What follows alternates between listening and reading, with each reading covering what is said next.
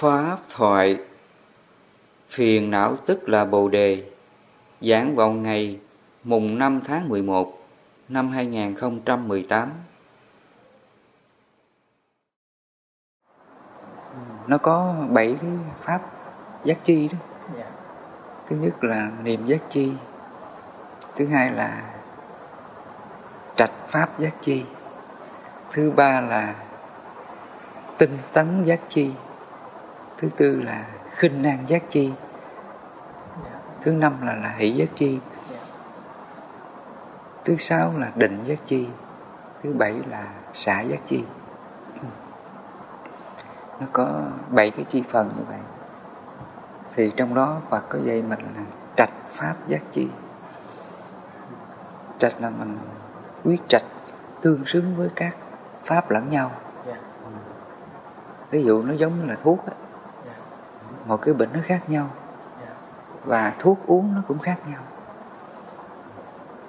Một vị bác sĩ khi khám bệnh nhân biết được cái bệnh của người này như vậy, và khi kê toa thuốc để uống thì nó đúng với cái bệnh đó. Ví dụ như là bệnh cảm thì uống thuốc bệnh cảm, bệnh đau bụng thì uống thuốc bệnh đau bụng, bệnh sốt rét thì uống thuốc bệnh sốt rét. Thì mọi cái loại bệnh thuốc nó cũng khác nhau, không có cái loại bệnh nào giống nhau cả, không có cái loại thuốc nào giống nhau cả. Mọi bệnh, mọi thuốc nó đều khác nhau. Mà tâm của mình cũng vậy. Nó có nhiều cái trạng thái phiền não. Và khi mình đến mình gặp bậc thiện hữu tri thức khi mình nói ra cái phiền não của mình thì các ngài biết, biết mình đang bị cái phiền não gì, đang bị cái khổ gì. Và khi ngài biết được các phiền não, cái khổ đó, thì ngài mới thiền xảo trạch cho mình cái pháp mình tu cho nó đúng, để mình xả cái nghiệp khổ đó. Nếu mà lỡ cái thân này nó có bệnh khổ, cái bệnh này nó đang đau, đang khổ như vậy, thì mình mới trạch pháp rằng là thôi, cái khổ bệnh này là nhân quả mình đã tạo trước đây. Trước hết là mình làm cái điều không tốt, như là sát sinh hại vật. Thứ hai là mình ăn uống phi thời, dẫn đến bệnh tật. Thì nó mới nói rằng là thôi, từ nay là không được sát sinh hại vật, không ăn uống phi thời nữa. Tâm này hãy hoan hỷ, sống với pháp thiện này. Đó là hỷ giác chi đó. Hỷ là hoan hỷ, vui vẻ, sống cái hạnh là không ăn uống phi thời, không làm cái điều sát sinh hại vật. Mình hoan hỷ sống cái pháp thiện này, tinh tấn giữ gìn cái pháp thiện này. Đó là tinh tấn giác chi. Hàng ngày mình siêng năng mình sống với cái pháp thiện đó, thì nó mới đẩy lùi cái bệnh tật, cái khổ thọ của thân này. Là như vậy đó. Do mình trạch pháp giác chi, mình hiểu ra cái thiện pháp chân chính đó, rồi mình tinh tấn sống trên cái thiện pháp, gọi là tinh tấn giác chi. Do mình tinh tấn giác chi, mình sống trên thiện pháp, thì cơ thể này từ từ nó không còn bệnh tật. Đó là khinh an giác chi. Khinh an là cái tâm không có khổ, không có khổ về bệnh tật của thân, không có khổ bất an về cái tâm, mình không có phiền não với tâm. Đó là khinh an giác chi là như vậy. Do mình nương vào cái pháp hành trợ đạo tu tập đó, mà nó tạo thành cái nội lực, nó đẩy lùi những cái cảm thọ bệnh tật của ta. Ví dụ cái người mà ăn ngày một bữa đó, không ăn uống phi thời, nó tạo ra cái sức đề kháng, hệ miễn dịch rất là tốt. Nó tạo ra cái năng lượng đề kháng, cái kháng thể siêu vi. Nó giúp cho mình đẩy lùi những cái tế bào bệnh tật, các mầm virus bệnh tật. Nó đẩy lùi những cái chướng ngại đó. Cho nên trong cái kinh tứ niệm xứ phải gọi là quán thân trên thân để khắc phục tham ưu là như vậy.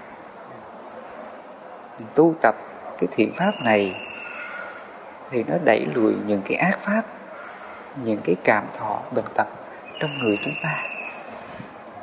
Mình nương vào cái pháp thiện này nó mới diệt cái ác pháp trong thân của ta. Cái này là tự mình hành trì, chứ không có ai mà đem cái sức khỏe cho mình. Không có Phật Thánh nào mà phù hộ gia hộ cho mình được sức khỏe hết bệnh tật đó được. Trước đây có người không biết á, cứ nghĩ rằng Phật Thánh Bồ Tát Linh đó vào chùa đó quỳ xuống khấn vái Phật Bồ Tát phù hộ cho con bệnh tật tiêu trừ. Người ta nghĩ rằng nhờ có Phật Thánh Bồ Tát Linh ứng giúp cho mình bệnh tật tiêu trừ, tai qua nạn khỏi. Người ta nghĩ rằng Bồ Tát Phật Linh ứng làm như vậy. Nhưng mà điều này không có xảy ra được. Vì Bồ Tát Phật Ngài cũng công bằng lắm. Ngài muốn cứu khổ chúng sinh á, thì Ngài cũng ban cái trí tuệ, ban cái đạo đức, khai thị giảng đạo cho mình nghe. Thật vậy mình nếu mình không có bệnh tật, được nhiều sức khỏe, thì mình tránh xa cái việc sát sinh hại vật, ăn uống phi thời, rượu bia hút chích. Mình lìa xa những cái điều xấu đó đi. Mình nhớ lời Phật dạy, Bồ Tát dạy. Hàng ngày mình tinh tấn, chánh niệm sống với cái điều chân chánh đó, thì nó tạo ra cái năng lượng hạnh phúc giải thoát cho ta. Cái này là tự mình tu tập mà có được, chứ không thể rằng Phật Thánh Linh ứng, Bồ Tát Linh ứng cứu khổ cứu nạn, ban phép cho mình được nhiều sức khỏe, hết bệnh tật, thì điều này không xảy ra được. Nếu mà Bồ Tát Phật Linh ứng ban phép cho mình hết bệnh tật thì không phải là nhân quả công bằng. Còn Đức Phật Ngài dạy mình cái chánh pháp nhân quả công bằng. Mình sống thiện, sống chân chánh theo Ngài thì tự mình được hạnh phúc. Giống như là mình ăn là mình được no, mình khát, mình uống là mình hết khát. Không ai làm giùm cho mình cái việc này được, là như vậy. Cho nên Đức Phật Ngài cũng thuận theo cái quy luật nhân quả công bằng đó. Trước đây là mình làm ác, mình khổ. Bây giờ là mình diệt cái điều ác thì khổ sẽ hết liền. Đó là nhân quả công bằng. Vì nó có cái định luật công bằng đó. Mình từ bỏ cái điều ác thì mình hết khổ. Do có cái quy luật công bằng này mà Ngài mới dạy mình chánh pháp xuất hiện ở đời này để cứu khổ chúng sinh là như vậy. Đến đây chánh pháp của Phật mới hiện hữu trên thế gian này. Từ đây Ngài mới dạy cho mình cái đạo đức về giới hạnh. Như người cư sĩ là có 5 giới. Ai mà sống đúng 5 giới này thì cuộc đời mình không khổ được.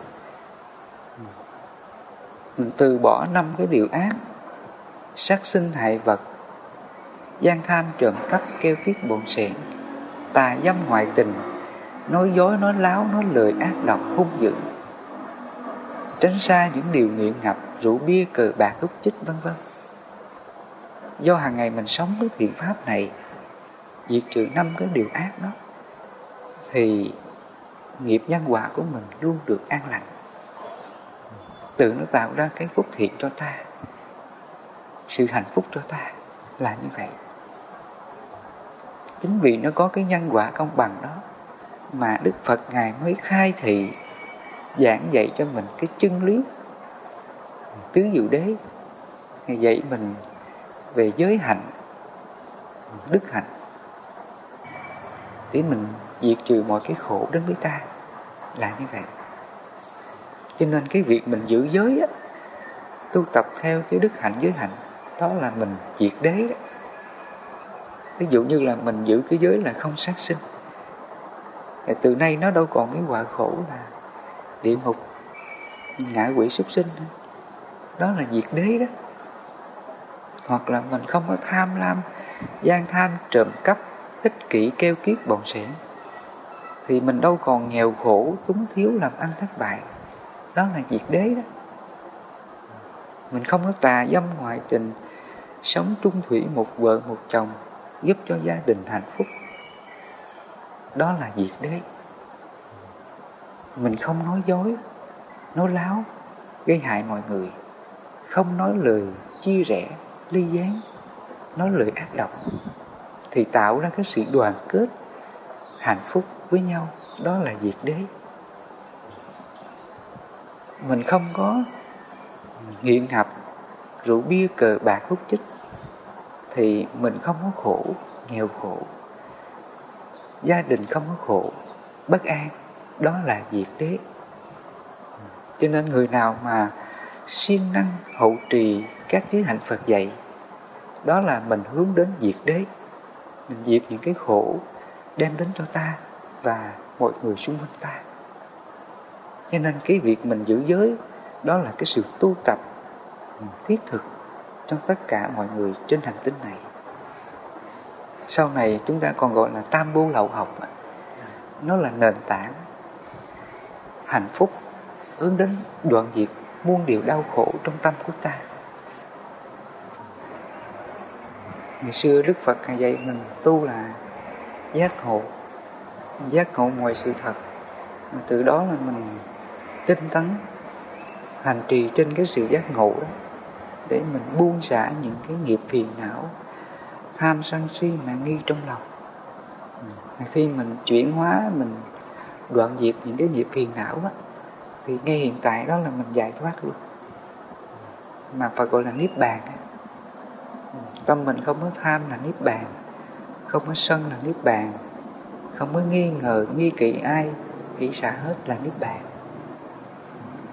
Tâm mình không có kiêu mạn, cố chấp điều gì, đó là niết bàn. Hoặc là mình sống cái tâm giải thoát từ bi hỷ xả với chúng sinh, đó là niết bàn. Ngày xưa Đức Phật dạy mình tu là như vậy. Tu nó là một sự giác ngộ, chuyển hóa hết mọi cái phiền não, từ khổ thành vui, từ giải thoát hướng đến niết bàn. Cho nên khi mình có cái trí tuệ giác ngộ này, thì cuộc đời này nó là cái bài học vô tận. Mình nhìn ra cái gì nó cũng là tri kiến của mình. Trong kinh Phật gọi là minh sanh và kiến sanh.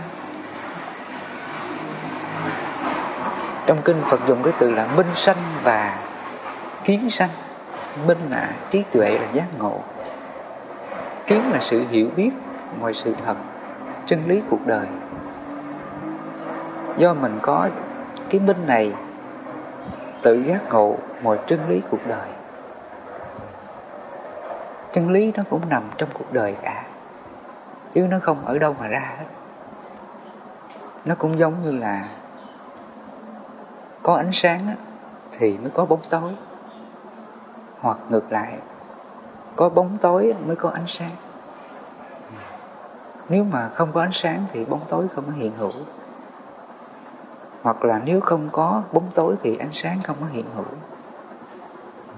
Và khi mình hiểu ra bóng tối và ánh sáng thì đó là trí tuệ. Cái đó Phật gọi là minh.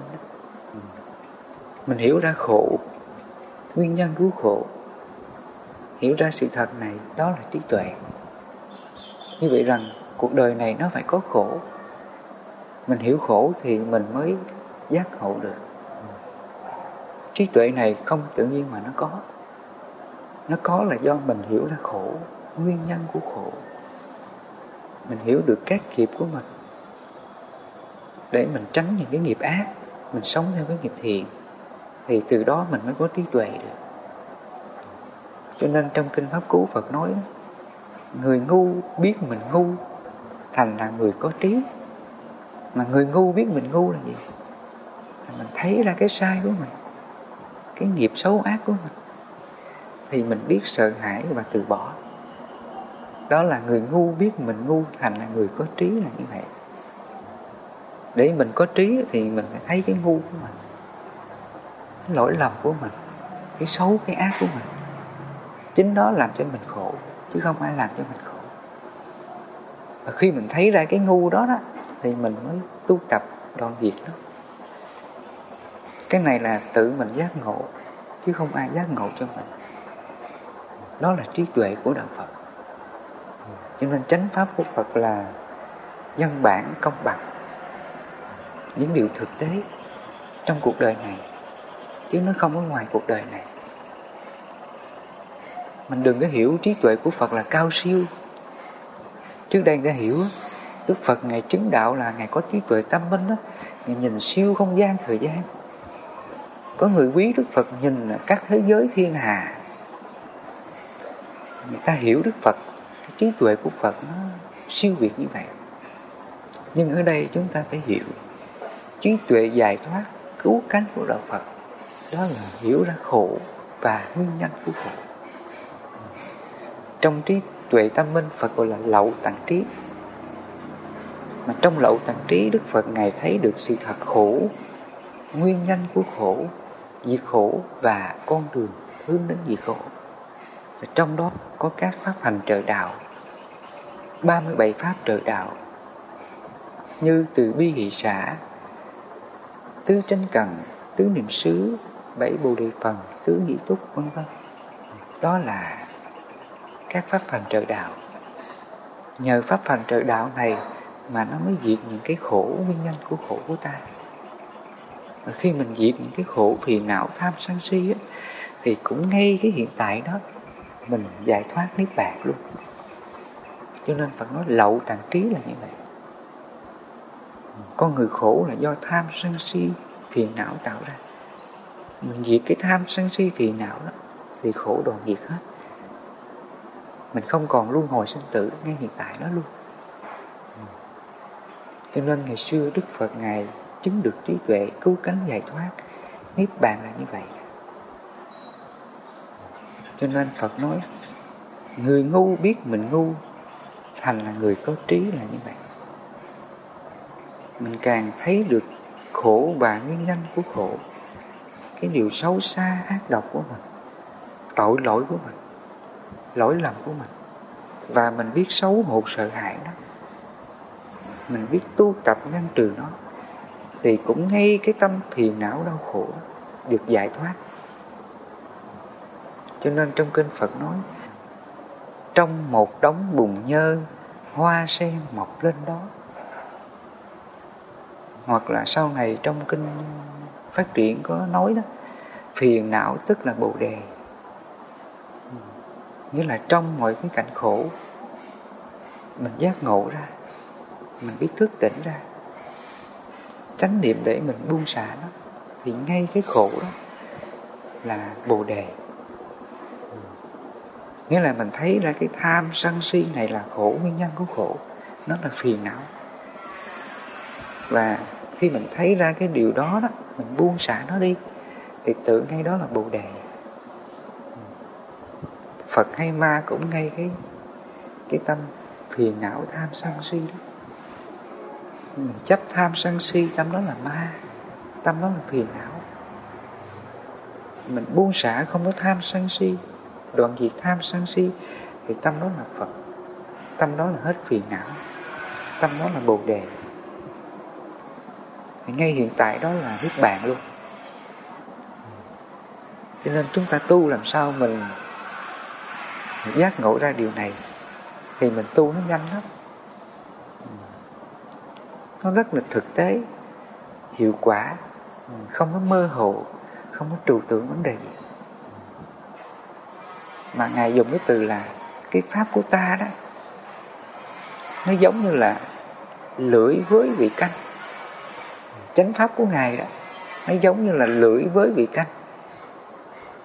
Khi mình cho muỗng canh vào lưỡi á, thì sao?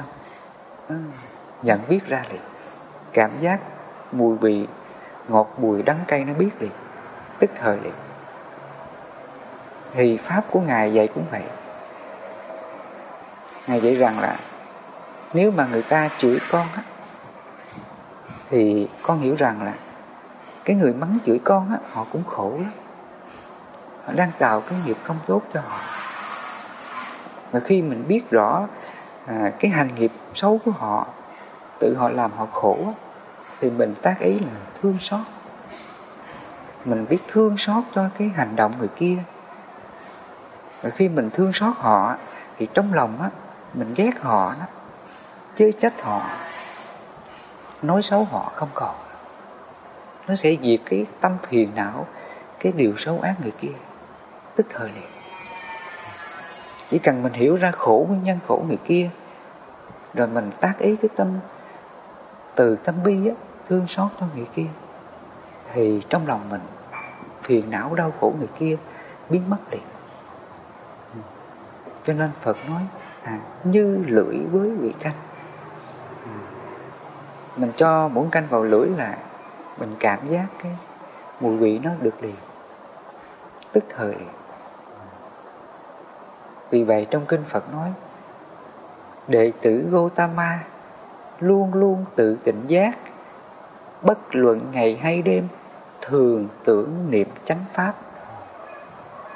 Niệm pháp là mình tư duy, mình thực hành sống theo cái pháp Phật dạy. Ví dụ thầy vừa nói đó, người ta chửi mình ác độc với mình tư duy rằng thôi, người chửi mình họ cũng khổ, lòng mình biết thương xót cho họ, hỷ xả cho họ, thì tự ngay cái tâm mình, cái phiền não á, đau khổ cái chuyện xấu, chuyện ác người kia nó đoạn diệt liền. Và khi nó đoạn diệt thì tâm mình nó bất động, tâm mình nó thanh thản, vô sự, không còn đau khổ cái chuyện xấu ác người kia. Là như vậy. Đến đây cái khái niệm mà cầu sinh á, Phật ban phước cứu khổ cứu nạn, tai qua nạn khỏi nó không còn. Vì mình biết rõ bản chất của sự thật rồi. Khổ vui là do mình tạo ra. Và nếu mình biết tu tập từ bi hỷ xả hết, thì khổ vui này trở thành là niết bàn. Cho nên Phật nói, trong một đống bùn nhơ, hoa sen mọc lên đó. Chính cảnh khổ, cảnh xấu này nó tạo ra cái sự tu tập cho ta. Nếu mình là người giác ngộ, có chánh kiến, người ta chửi mình nó là cơ hội để tự đánh giá mình thanh tịnh hay chưa, mình hết phiền não hay chưa. Chứ không phải là người ta chửi mình là xấu đâu. Không phải là hoàn cảnh xấu đó là xấu đâu. Nếu mình là người có chánh kiến á, tránh tư duy á, mình hiểu được cái cảnh xấu đó là nhân quả của mình biết hỷ xả cho người ta, thương xót cho người ta, thì cảnh xấu này cũng trở thành là tốt. Cho nên kinh dạy phiền não tức là bồ đề là như vậy. Và khi mình giác ngộ ra sự thật này, thì từ nay cái khái niệm mà khen chê tốt xấu, thiệt hơn đúng sai phải trái nó không còn trong ta. Cái tâm mình nó trở về trung đạo, mà ngày xưa Phật gọi là không thiện không ác. Không thiện là gì? Là khi mình có cái điều tốt đến, ví dụ người này quý kính mình, thương kính mình, nhưng mình không có cố chấp, không có tự mãn, không có vui mừng, tham chấp cái điều đó. Cái đó gọi là không thiện. Hoặc khi mình làm cái điều tốt cho ai mà mình không có nên chấp vào cái điều tốt đó, mình không có chấp công á, khoe khoang, mình kiêu mạn cái điều đó, gọi là không thiện. Hoặc là mình tu tập thành tựu điều gì thì mình biết khiêm tốn, khiêm hạ, không có khoe khoang điều đó cho mọi người, đó là không thiện đó. Không thiện là như vậy đó nha. Chứ đừng có hiểu cái nghĩa không thiện là không có đi làm việc từ thiện. Có nhiều người hiểu sai lắm. Thường người ta hiểu vậy. Có nhiều người hiểu sai á, không thiện là không có đi làm việc từ thiện, không cứu giúp đời. Cái hiểu đó là tiêu cực. Hiểu như vậy là giới cấm thủ. Đặt ra cái tư tưởng sai mà cho là đúng, nó là giới cấm thủ. Còn trong kinh Phật dạy là không thiện không ác. Không thiện là mình không có cố chấp, kiêu mạn, khoe khoang cái điều tốt của mình. Người ta kính quý mình, nhưng mình đừng có sang tham cái điều đó. Mình làm điều tốt cho ai là không có kiêu mạn chấp trước, mà phải biết khiêm hạ, buông xả. Đó là không thiện. Do mình buông xả cái tâm chấp đó, thì đến đây là mình không còn sống trong cái nghiệp luân hồi. Nghiệp luân hồi là nó có 6 trạng thái đó: trời, người, Atula, địa ngục, ngạ quỷ và súc sinh. Ví dụ cái người mà có cái phước cõi trời, lúc nào cũng được người ta kính quý, đảnh lễ cúng dường. Nhưng mà cái người mà sống giải thoát niết bàn, người ta không có chấp cái đó. Giống như Phật, dù cho bao nhiêu người cung kính đảnh lễ Ngài, nhưng trong tâm của Ngài hướng đến là ly tham, không có chấp trước điều đó. Ngài không có chấp cái điều cung kính của người ta, Ngài không có sang tham cái điều cung kính người ta, Ngài không có dính mắc cái điều tán thán của người ta, Ngài không có sang tham vào cái điều đó. Đó là không thiện đó. Không thiện là mình xả, không có chấp cái điều tốt của mình sống với tâm vô ngã. Đó là không thiện. Mà người nào đoạn diệt cái tâm đó thì mình sống trong cái trạng thái diệt đế niết bàn. Mình hướng về cái trung đạo đó, bất khổ bất lạc. Khổ cũng không chấp, không phiền não. Lạc cũng không chấp, không có tự mạn. Mình hỷ xả hết, mình vô ngã hết. Thì cái trạng thái đó gọi là trung đạo. Trung là giữa đó. Nó không có thiên hướng về khổ, phiền não với khổ, không có chấp cái khổ, và không có chấp cái thiện, cái điều tốt của mình. Gọi là xả lạc, xả khổ, xả niềm thanh tịnh. Mình có cái điều giải thoát gì, kết quả tu tập gì, thiền định, vân vân, thì phải xả luôn. Cái đó phải gọi là xả niềm thanh tịnh. Cái sự an lạc giải thoát hiện tại của mình mà Phật dạy mình phải xả, không có chấp thủ. Đó là trung đạo. Mình trở về cái pháp trung đạo đó, thì mọi cái ràng buộc nghiệp khổ luân hồi dừng lại liền. Đến đây tâm thức mình á, nó không còn trói buộc trong các cõi giới 6 nẻo luân hồi đó. Trời, người, Atula, địa ngục, ngạ quỷ và súc sinh đó, đoạn diệt.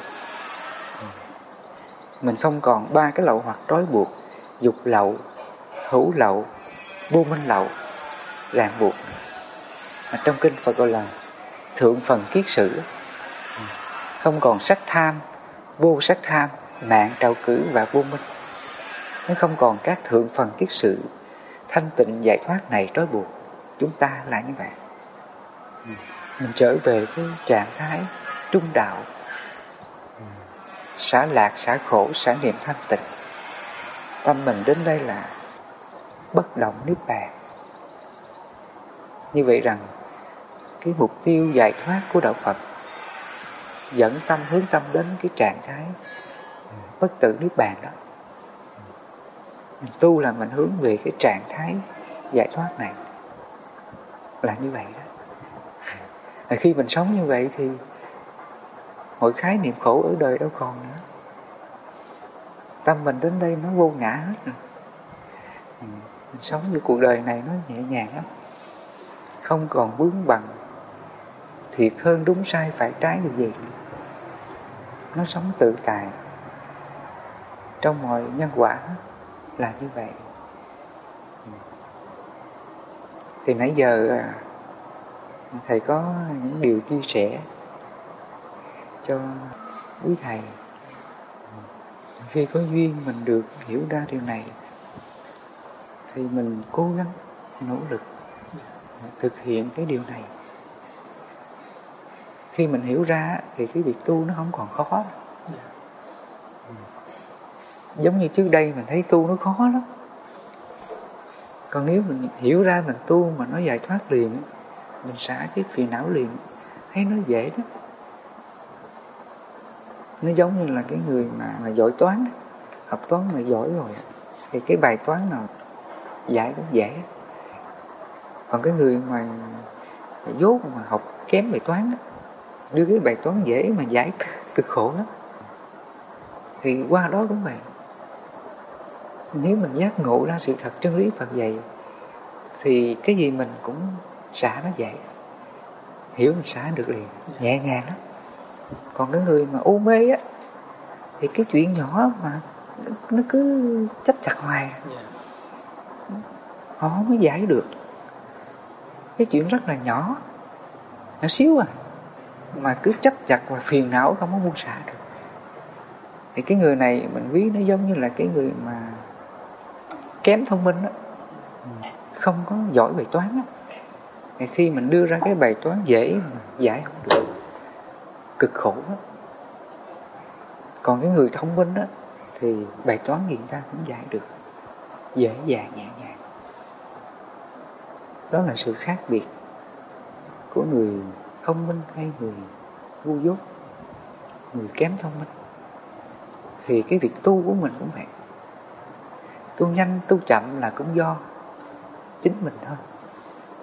Nếu mình giác ngộ, hiểu ra cái pháp Phật một cách rõ ràng thì mình tu nó nhanh lắm. Và mình gặp chướng ngại gì, ác pháp gì mình xả nó cũng dễ lắm, không có khó khăn mệt nhọc.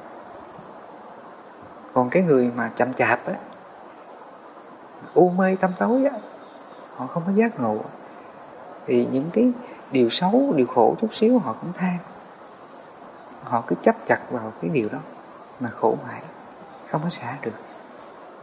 Thì những người này tu chậm lắm, thậm chí là tu suốt cuộc đời dậm chân tại chỗ, tu hoài không có giải thoát được. Cho nên khi mình hiểu ra điều này thì cái việc tu nó không phải khó. Nó khó là do chính tâm của mình thôi. Tâm mình không có giác ngộ, nó chậm chạp, khó khăn mọi điều là như vậy. Nên con hiểu nhiều cái định nghĩa mà trước kia không phải nghĩ hiểu sai, nhưng môn hiểu chưa tới hoặc là con không dám hiểu. Ví dụ như cái định nghĩa mà không lạc không khổ đó, tu sao mà đáng lẽ phải an lạc chứ, tại sao không lạc không khổ? Nên cái chữ lạc này ý nghĩa nó khác. Lạc có nghĩa là mình tu mình có được cái sở đắc, không có sự an lạc thì mình cũng không chấp vào đó, để mình chấp thủ thì mình cũng sẽ bị đánh mất nó.